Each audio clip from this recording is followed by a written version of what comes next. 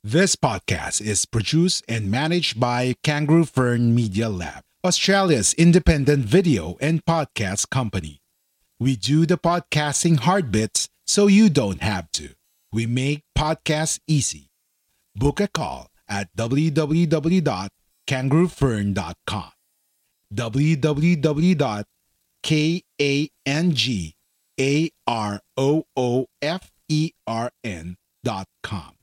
Pero ngayon, meron na naman tayong bagong matututunan at ito ay tungkol sa pera, sa kaperahan. Ano ba tong topic na ito? Ang P.E.R.A ay isang acronym na bagong, hindi man siya bago, luma na to eh.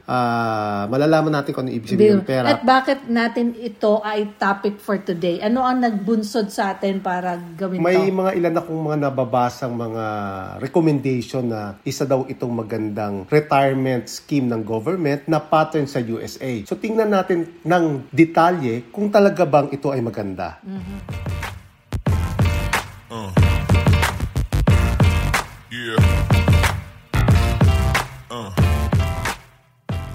Hi everybody! Hello! Welcome to another episode of Returnaryo. Ako po si Mimi Jarvis? na nagsasabing eto na ang bagong financial year setup natin na twice a month tayo nagde-deliver ng content kasi naging busy na tayo. Pero ngayon, meron na naman tayong bagong matututunan at ito ay tungkol sa pera, sa kaperahan. Ano ba tong topic na ito? Ang P.E.R.A ay isang acronym na bagong, hindi man siya bago, luma na to eh.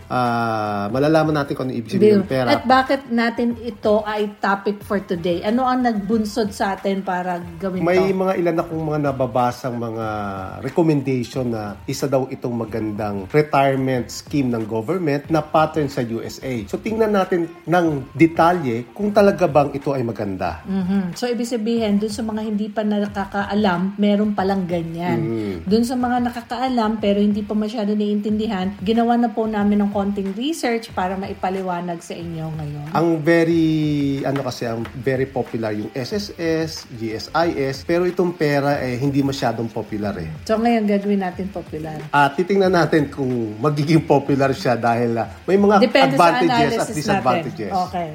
Pero bago po ang lahat-lahat, gusto po namin ring maghumingi ng paumanhin dahil sa bukod po sa nabanggit namin last time na meron tayong bagong fur baby and nawalan din po kami ng isa pang fur baby. So, naging busy kami at nawalan din ako sa tamang pag-iisip na makapag-deliver ng content. Ngayon, medyo ma-okay na ako pero minsan naiiyak pa rin ako. Pero, ang nakakapagpasaya naman sa atin, yung mga bago nating subscriber sa YouTube. So, unahin na muna natin ang shoutout sa YouTube. Si Shy Ako, Marvin and Resi Cruz ng Singapore. Hello sa inyo. Welcome sa mga taga-Singapore and hopefully masabi nyo sa inyo pa mga kaibigan tungkol sa Returnaryo para dumami ang nanonood sa atin from Singapore. Kay Jean Ambas, kay Rain McLaurin at kay Nel Nino Alcaraz. Yan yung ating YouTube new subscribers. Thank you. Mamaya naman, ang babasahin naman natin yung bago tayo mag-end ng Returnaryo, yung mga nag-like, nag-subscribe at nag-comment sa ating Facebook kasi medyo marami-rami dahil naipon.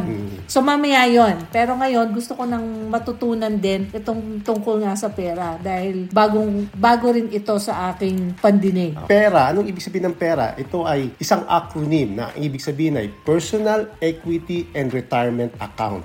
Ulitin natin, Personal Equity and Retirement Account. So bago tayo magtuloy, disclaimer muna. We are not financial advisors. Yung pong mga sinishare namin sa inyo is based on our personal experiences and of course, nagre-research kami. Kung meron kayong specific na pangangailangan na sa inyo lang talaga tungkol sa inyong mga plano or finance, please consult a financial advisor. What is P.E.R.A? Ang definition nito ay mga data na makukuha natin ay manggagaling sa Bangko Sentral ng Pilipinas na P.E.R.A Primer. So, hindi natin to inimbento. So, hindi ito pala parang NGO nagpasimula ganito. Ito ay galing sa ahensya ng pamahalaan. Ito ay batas na inimplement noong panahon ni Gloria Macapagal-Arroyo. Okay, so medyo matagal-tagal na rin pala itong pera.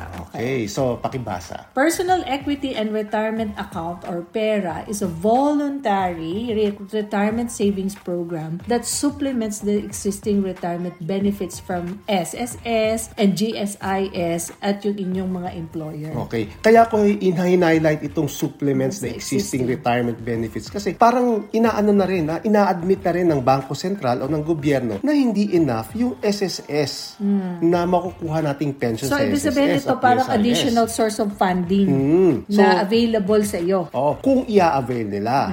This is a powerful tool for ensuring financial security upon retirement and promoting our comfortable life during your sunset years. Okay, so sabi powerful tool daw, pero malalaman natin kung maganda ba talaga to, itong pera na to, no? Republic Act number 9505, otherwise known as the Personal Equity and Retirement Account P.E.R.A Act of 2008, is the Philippine version of similar laws covering retirement savings vehicles common in more advanced countries. Nabanggit mo nga kanina yung USA. Parang meron ako nabasa yung 401k daw ay doon pinaturn itong retirement fund na to. Who is eligible to open a P.E.R.A? Sino ang pwede? Any person with the capacity to contract and have a tax identification number or TIN can be a P.E.R.A contributor. So, when you say capacity to contract, yun yung mag-contribute on top of the contributions mo na sa Basta SSS. kaya niyang maglagay ng pera at meron siyang TIN number o tax identification number, pwede siya maging P.E.R.A contributor. When am I allowed to withdraw my P.E.R.A contribution? Withdraw na agad? Okay. Sabi, P.E.R.A contributions can be withdrawn or distributed and be exempted from income or estate taxes if applicable under the following circumstances. Number 1, upon reaching the age of 55 at meron na kayong sapat or qualified contributions for at least 5 years. So, 55 and 5 rule. This may be made either in lump sum or monthly pension. So, pipiliin nyo siguro kung ano yung choice ninyo. Or upon death, irrespective of age or contributions made. So, para pala siyang insurance. Na pagka namatay ka na, meron ng benefit agad. Pero ganun naman talaga yung mga retirement funds. Na pag namatay ka, merong beneficiary na makaka-avail nung pera na yon na inipon mo. Pero gusto ko itong i-highlight yung upon reaching the age of 55 kasi mas bata pa, pwede ka na mag-avail. Dito kasi sa Australia, 65 pero gagawin na yata nila 67. Nako, okay? matagal pa ito. Pero ang sabi nung iba kasi, ito daw isang disadvantage kasi parang matatali yung pera mo sa pera dahil matagal mo pang bago makuha. Hindi mo basta-basta pwedeng makuha. Okay? Pero sa akin ay ito ay isang advantage. Bakit? Kasi meron tayong ina-expect na makukuha at the age of 55. At the age of 55. So, hindi ba sasabihin ng iba, paano naman kung gusto ko pa magtrabaho, ayoko pa munang kunin yan? Pwede naman. Pwede din naman. Kaya lang, mo pa. Walang problema yan. Basta sinasabi lang dyan, yun yung minimum age na pwede mo makuha yung pera. So, pwede yan doon sa mga gusto mag-early retirement. No. How much can I contribute to a P.E.R.A? The maximum aggregate annual contribution is 100,000 except for OFWs who can contribute up to 200,000 annually. So, nilalagyan nila ng cap, maximum lang na 100,000 ang pwedeng i-contribute ng isang tao. Kahit na pwede ka pang mag-contribute na mas marami pa. Meron kasing pwede yatang mas malaki pa sa 100,000 pero hindi mo na makukuha yung mga benefits over dun sa 100,000. So kumbaga, yung benefits ay available lang hanggang sa amount na yan. Kaya lang ang pinagtataka ko dito, bakit hindi nila dinidiscriminate? Bakit pag OFW pwedeng 200,000? Siguro, kung ako ang mag-analyze niya dahil sa mas may capacity na mag-contribute yung mga OFW. Walang issue yun eh. Kung halimbawa yung isang tao na nagtatrabaho sa Pilipinas ay kumikita ng 9 million, kaya pa rin niya magbigay ng 200,000 lang sa isang taon. Hindi ko lang maintindihan bakit nila pag OFW ay mas malaki. Anyway. Siguro, kailangan natin mag-interview ng isa sa mga nag-create ng pera para masagot yung tanong mo. Okay. So, ang isa pa dito, sinasabi na for married individuals, each spouse can contribute up to 100,000. So, pwede pa rin yung family contribution combined. Pero is 200. Pero hindi na sa tingin ko itong married individual hindi na yan magmamatter kasi nagko-contribute ka as an individual. So, meron kang right at ako ay merong right na mag-contribute ng 100,000. So, parang kinumbine lang natin 200,000. Na talaga. Who are the parties to a P.E.R.A aside from the contributor? So, ang tawag sa mga nagko-contribute sa P.E.R.A ay contributor. Okay, hindi member. Usually kasi member. So, i-alam natin, mayroon tayong definition of terms dito. So, contributor ang tawag sa kanila. Administrator oversees the P.E.R.A of the contributor na meron siyang fee. 1%. So, normally, itong mga administrator na to, ito yung mga banko na kung saan mo binibili yung mga investment funds na yan. No? So, meron silang 1% na fee na kukunin doon sa fund mo. So, sino pa yung ano dito? A custodian reports to the contributor, the administrator, and the concerned regulatory authority at regular intervals all financial transactions and all documents in its custody under a P.E.R.A. Not sure how much is the fee. You can assign yourself as the custodian if you know what you're doing. Ano to, parang broker? Parang siya ang tagapamahala lang on top of the administrator. Para kasi ni-research ko, wala talaga akong makitang information kung ano ba talaga ang job description nitong custodian beside dyan sa nakasulat na yan. Tsaka wala din akong makitang information kung magkano yung fee na binabayaran sa kanya. Okay. So lastly, meron pa tayong isa. Investment manager may be optionally engaged by the contributor to make investment decisions for his P.E.R.A. Another fee to pay. Abay, dyan pa lang ang dami na. Pwede bang administrator lang or investment manager lang or custodian lang? Hindi, lang? ang pagkakaintindi ko dito, ang minimum ay yung administrator. Pwedeng hindi ka kumuha ng custodian at investment manager kung alam mo yung ginagawa mo. Okay? Pero para sa ordinaryong Pilipino, palagay ko kailangan nilang kunin yung mga yan. Kasi wala silang alam sa investment di ba? Investment products available for P.E.R.A. Okay, ito yung mga investment products. So ito, palagi na natin pinag-usapan to, yung UITF, Unit Investment Trust Fund. So very familiar na tayo dyan, ano? Shares of stock o of yung mutual funds. So mutual funds, familiar din tayo dyan. Annuity contract. Yan. So, habang yan, madami pang susunod dyan. Pero yung mga susunod dyan, sa tingin ko, hindi masyadong familiar yung mga ordinaryong Pilipino. Okay. Insurance pension product, pre-need pension plan, shares of stock or other security listed and traded in a local exchange. So, sa ang pagkakaintindi ko dyan, yung mga naka-list sa Philippine Stock Exchange. Exchange-traded bonds, government security, any other category of investment product or outlet which the concerned regulatory authority may allow for P.E.R.A purposes provided that the product must be non-speculative, readily marketable, and with a track record of regular income payments to investors. Ano yon? Anong klaseng product yan? Hindi ko alam So, kung ako ang titingnan ko yan, ang ordinaryong Pilipino ay hindi masyadong maiintindihan. Kahit nga UITF Okay. So, sabi nga dyan, sa dami ng investment products na yan, mukhang malilito ang mga Pilipino. So, kaya siguro hindi ganun ka-popular itong investment o retirement fund na to, no? Karamihan ng mga Pilipino walang choice kung hindi kumuha ng custodian at investment manager na kailangan niyang bayaran. Anong ibig sabihin nun? So, since out of pocket na siya agad. Ang ibig sabihin niyan, yung pera na 100,000 na ito-contribute niya yearly, mababawasan yan. Kasi kailangan mo magbayad sa administrator, sa custodian, at doon sa investment manager. Pero meron naman daw advantages ang P.E.R.A. Okay. Ano kaya yun? So, tingnan natin yung advantages ba na to kayang parang tapatan yung mga fees na babayaran mo. Okay. Advantages? 5% income tax credit on the actual P.E.R.A contribution. Ano kaya ang sabihin na? Okay, mamaya pag-uusapan natin yan ng detalye, no? All income earned from the investments and reinvestments of the maximum amount allowed is exempted from taxes on investment income. Okay. Sa mouthful. So, ang ibig sabihin yan, hindi ka itatax nung kinita mo doon sa investment. Okay. So, ibig sabihin, instead na... Pwede i-reinvest mo. Oo, pwede mong i-reinvest. P.E.R.A assets shall not be considered your assets for purpose of insolvency and estate taxes. Ang ibig sabihin yan, kung halimbawang ikaw ay nalugi o na-bankrupt o sinu ng mga ibang tao, ito ay hindi pwedeng galawin yan. Kasi hindi yan makukonsider na ikaw asset mo siya.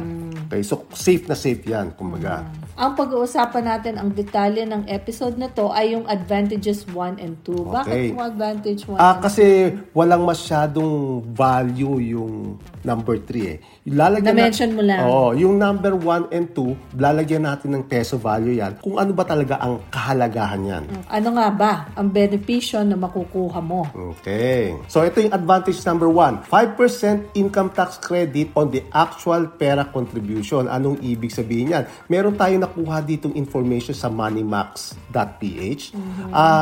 Ang sabi niya dito, Income tax credit. Each year, you'll get a 5% tax credit of your total P.E.R.A contributions. You can use this tax credit to pay your income tax liabilities. So let's say your income tax daw is 150,000 pesos and your total P.E.R.A contribution is 100,000 pesos. And because you are entitled to a 5% tax credit of PHP or Philippine Peso 5,000, you'll pay only 145,000 in income tax for the year. May discount nga. Naintindihan mo yun. So, kung ikaw ay nag-contribute ng 100,000, ang 5% ng 100,000 is 5,000. So, yung 5,000 na yan, pwede mong i-offset doon sa tax na babayaran mo. So, kung magbabayad ka ng 150,000, instead na 150,000 na babayaran mo, 145 na lang. Ngayon, yung 5,000 na yan, hindi mo pwedeng yung ibulsa. Pambayad daw yan ng iyong tax liabilities, income tax liabilities. Iyan ang question ko, ano ba yung income tax liabilities? Hindi ko din masyadong maintindihan yan. Pero ang bottom line, hindi nyo pwedeng kunin yung 5,000 pesos. Pambayad lang yan ng tax. So, ano pa ang point na nag-discount pa sila ng 5%? Para lang nga daw pambayad ng mga income tax liabilities. Pero hindi mo makukuha. So, hindi talaga advantage yun sa akin. Siguro. So, but you're saying that it's an advantage. Since ang maximum lang na pwede mong i-contribute sa pera ay 100,000 per year, ibig sabihin, yung maximum tax credit lang na pwede mong makuha is 5,000 pesos per year. So, halimbawa, ang na-contribute mo lang is 50,000, ang makukuha mo lang is 2,500 tax credit. So, maximum lang talaga is 5,000. Sino ang magbe-benepisyo dito sa income tax credit na to? So, ito yung latest na income tax table under the TRAIN law. Yung TRAIN na yan ay acronym yan. Hindi ko lang kabisado ko ibig sabihin ng TRAIN, ano? So, kung titingnan natin, kung ang sweldo mo ay less than 250,000, wala kang babayaran tax. A year. So, ibig sabihin, useless yung tax credit na yan. Kasi, wala ka naman tax na babayaran eh. So, makakuha ka man ng 5,000 pesos na tax credit, hindi mo magagamit kasi wala kang tax liability. Di ba? Kung dito ka naman nag-fall sa 250,000 to 400,000, ano ang benepisyong makukuha mo? Konti lang. Bakit? Kasi sabihin natin, ikaw ay kumikita ng 400,000. Kaya mo ba mag-contribute ng 100,000 sa pera? Yun ay halos, yun ay 25%. 25% ng iyong sweldo mo. So, ibig sabihin, hindi mo kaya yung makuha yung 5,000. So, siguro ang kaya mo lang mag-contribute ay 10% ng 400,000 which is 40,000. So, ang 40,000, magkano lang ang tax credit doon. So, ibig sabihin, hindi mo ma-maximize yung tax credit kasi hindi mo kaya mag-contribute ng maximum na 100,000. Okay? Pero kung ikaw naman ay between 400,000 and above, mama-maximize mo na makuha yung 5,000 pesos, pero maliit lang yun eh. Kumpara dyan sa kung ikaw ay nagbabayad ng tax ng 400,000, ang ibabawas lang sa'yo ay 5,000. Kung baga, barya lang yung ibinawas sa'yo. So konti lang din. So, baka hindi nila naisip ko ano ang connect nitong TRAIN law income tax table na to doon sa konsepto ng pera. Parang masyado nilang kinurdon yung pera. Hindi ko nga hindi nagko-connect. Kaya nga, yung mga nagpo-promote itong pera na magandang retirement fund, hindi nila naiintindihan. Ako, ito ang pagkakaintindi ko. Kung iintindihin ko yung batas na yan, ganito ang pagkakaintindi ko. Walang masyadong benepisyo kang makukuha sa income tax credit. So, advantage number 2. Ano yung sabi sa advantage number 2? All income earned from the investments and reinvestments of the maximum amount allowed is exempted from taxes on investment income. So, ibig sabihin, kung kumita yung investment mo under sa pera, wala kang babayaran tax. Pag-uusapan natin dito sa episode na to ay yung UITF lang. Kasi kung mapapansin mo, di ba, diniscuss natin na may iba't ibang investment fund. UITF, So, yung mutual fund. UITF, yung nasa top na list. So, pag-uusapan lang natin ang UITF. Yung ibang fund, investment fund, ay medyo kailangan pa natin mag-research dyan. Pero ang focus natin ngayon ay UITF. Kung may nag-request, kung wala naman, mag-UITF na lang tayo. So, dito sa UITF, ang tanong, do we get tax when we invest in UITF? Halimbawa, wala tayong pera pinag-uusapan. Tax ba tayo dyan? Nag-research ako at nagtanong-tanong din ako. Nakita ko dito sa uitf.com.ph article, ang sabi dito ay, following the rules promulgated under B.I.R. ruling number 00305, if the applicable taxes have already been paid on the UITF investments, there should no longer be a need for the trustees of UITFs to withhold a 20% final withholding tax on the gains upon redemption of UITF participation. Anong ibig sabihin yan? Paki-explain. Ang ibig sabihin yan, kapag ang isang investor ay bumili ng UITF, automatic, nagbayad na siya ng tax. So, hindi ka na pwede mag-double dip. Kasi yung binibili natin, yung presyo ng UITF, ang tawag dyan yung net asset value per unit, NAVPU. Okay? Kaya nga sinabi na net asset, ibig sabihin, bawas na lahat ng gastos, bawas na yung mga taxes, bawas na yung mga fees. Yun na yung presyo niya pag binili mo yun. So, ibig sabihin, wala na dapat tayong bayaran na tax kapag tayo ay bumili ng UITF at ibinenta nito. Kasi doon pa lang sa the act of buying and selling, nagbayad na tayo ng tax. So, i-explain pa natin na mabuti ano ba itong NAVPU na to. Ang NAVPU, ang ibig sabihin niyan ay Net Asset Value per Unit o ito yung presyo ng UITF. So, sa presyo na ito ay naibawas na lahat ng gastusin. Okay. Yung admin fee, yung tax, at lahat ng pagkakautang ng pondo binawas na dito. Kaya nga tawag ay Net Asset Value. Ibig sabihin, sa ayaw at sa gusto natin, kapag bumili tayo ng UITF, ito ay nagbayad na tayo ng tax. Ibinenta man natin to for a profit o ibinenta natin for a loss, basta palugi natin binenta, nagbayad tayo ng tax dito. Kung UITF ang binili mo sa iyong pera account, siguradong nagbayad ka ng tax. So, hindi pwedeng sabihin na may tax exempt ka. Okay? Kasi the fact na bumili ka ng UITF, nagbayad ka na dyan. Nagbayad ka ng admin fee sa UITF at the same time, magbabayad ka pa ng fee sa pera administrator kung pinadaan mo sa pera. So, ibig sabihin, doble-doble yung binabayaran mong fees dito. Okay? So, ang tanong, ibabalik ba ng gobyerno yung binawas na na tax at yung mga admin fees? Okay?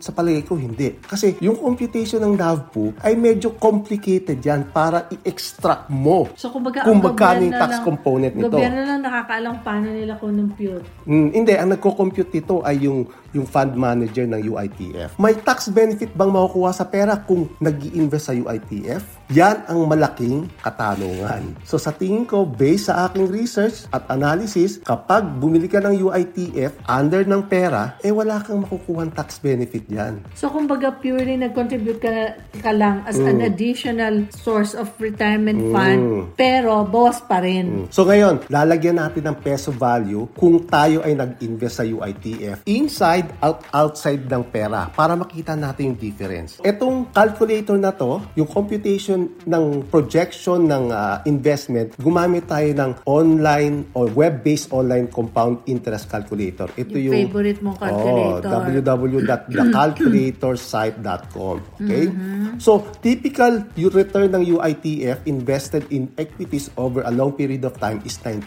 Ang assumption natin ito. So, magko-contribute tayo ng maximum 100,000 regardless kung ano pa ang sweldo natin. Ano? So, magre-retire tayo ng 55. Tapos, ang ating compound annual growth rate is 9%. Ibig sabihin, yearly, nag-grow yung investment natin ng 9%. Gumawa ako dito ng iba't ibang sitwasyon. Scenario. 25 years old ka, 30, 35, 40, 45, 50. So, tingnan muna natin yung 25 years old. So, ibig sabihin, kung 25 years old ka, meron ka pang 30 years para mag-contribute. Kung 30 years, yung 100,000 mo times 30 years, 3 million. Kung gagamitan natin ng calculator yan, kung ang 100,000 mo ay nag-i-increase ng 9% yearly, okay, at nagdadagdag ka 700,000, after 55 years, ang pera mo na ngayon ay? 14,857,521.70. Okay. So, ibig sabihin lang nito, habang bata ka, mas malaki ang pwede mo maging ganansya kung nag-invest ka ng maaga. Yeah. So, kung mapapansin mo, pag habang tumatanda ka, maliit na lang ang makukuha mo. A little over 500,000 na lang. Pero yan ay wala nang masyadong value yan. Pag tinanong na naman tayo ng mga tao, bakit yung sinasabing wala nang halos value?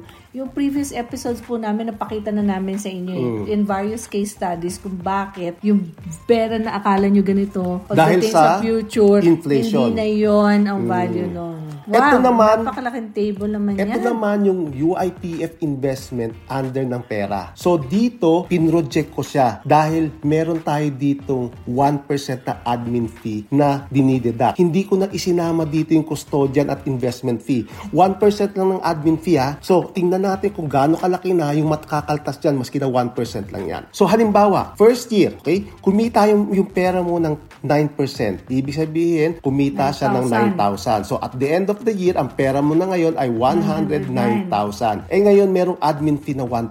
So ibig sabihin, babawasan ng 1,090. So ang pera mo na lang ay 107. So, 910. So ipo-project natin yan hanggang 30 years. Okay? Kasi 25 years old siya, no? First 5 years, ito yung fee na binayaran niya, admin fee. So mukhang lumalaki ang fee na binabayaran mo sa paglipas ng panahon. Kasi habang lumalaki ang pera mo, lumalaki din yung percentage ng kung ano man yung 1% na yun. Hindi lumalaki yung percentage, lumalaki yung value. Kasi yung percent mo is 1% constant yun.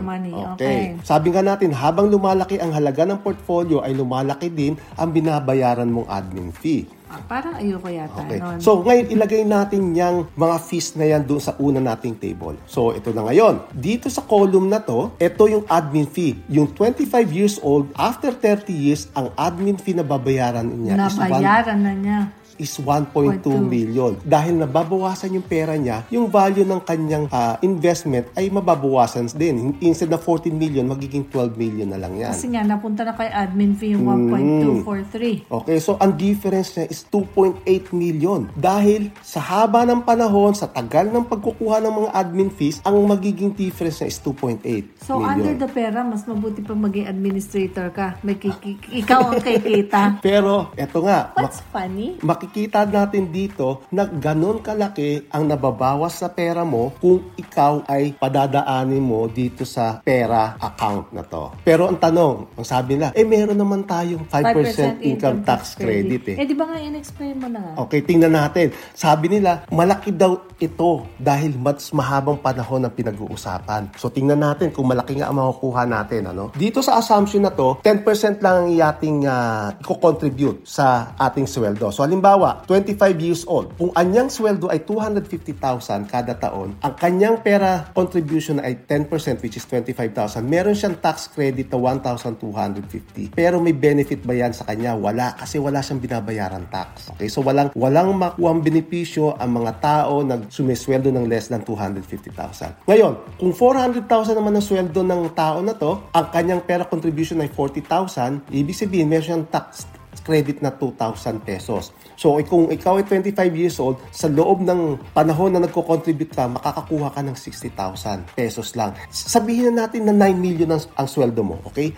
What is 60,000? Okay. Ibig sabihin, ang tax credit mo, maski na mataas ang sweldo mo, 5,000 lang yan. Sa loob ng 30 years na pagko-contribute mo, kung ikaw ay 25, 150,000 lang. Yung makukuha mo, posible makuha is 2.8 million At 2.8 million ang difference So, ibig sabihin, pinagpalit mo yung 2.8 million sa 150,000. So, ang tanong, masyadong maliit yun, di ba? So, maski na meron ka nakuhang tax credit, yung nawala naman sa'yo ay masyadong malaki. Okay?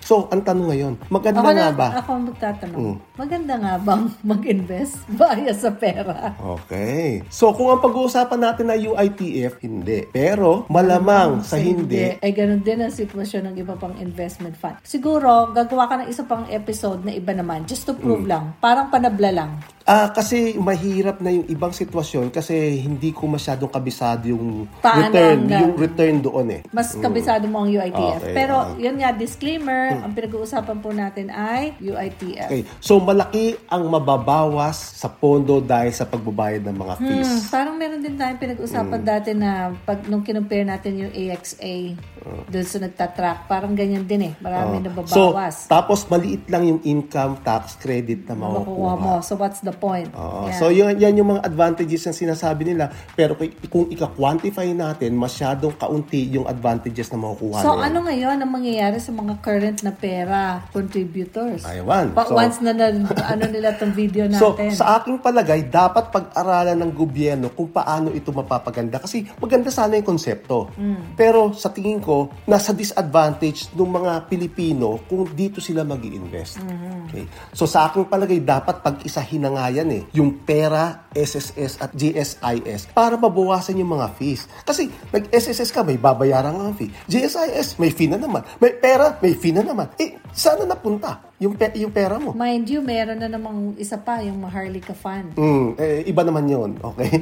Yung sinasuggest nga natin, magkaroon na lang isang National Retirement Fund. Nagsabi niya. Ako nagsabi niya. Baka sabihin nila meron din nag-exist na ganyan. Sa pag-isa...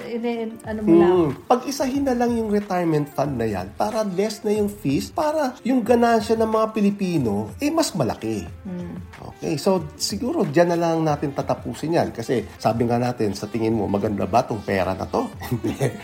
Okay. So, I will not speak. So kung akong tatanungin, mas gusto ko mag-invest na lang sa UITF sa labas ng pera na yan. Okay. Kasi mas malaki ang aking potential na kikitain. Okay. And with that, pwede na ba tayong bumati at i-acknowledge na natin ang ating mga nag-subscribe, nag-like at nag-comment sa Facebook. Si Joanna China, Paul Michael Angelo, Roberto Jr., Jen Claro Balanay, thank you sa iyong actively engaging with us.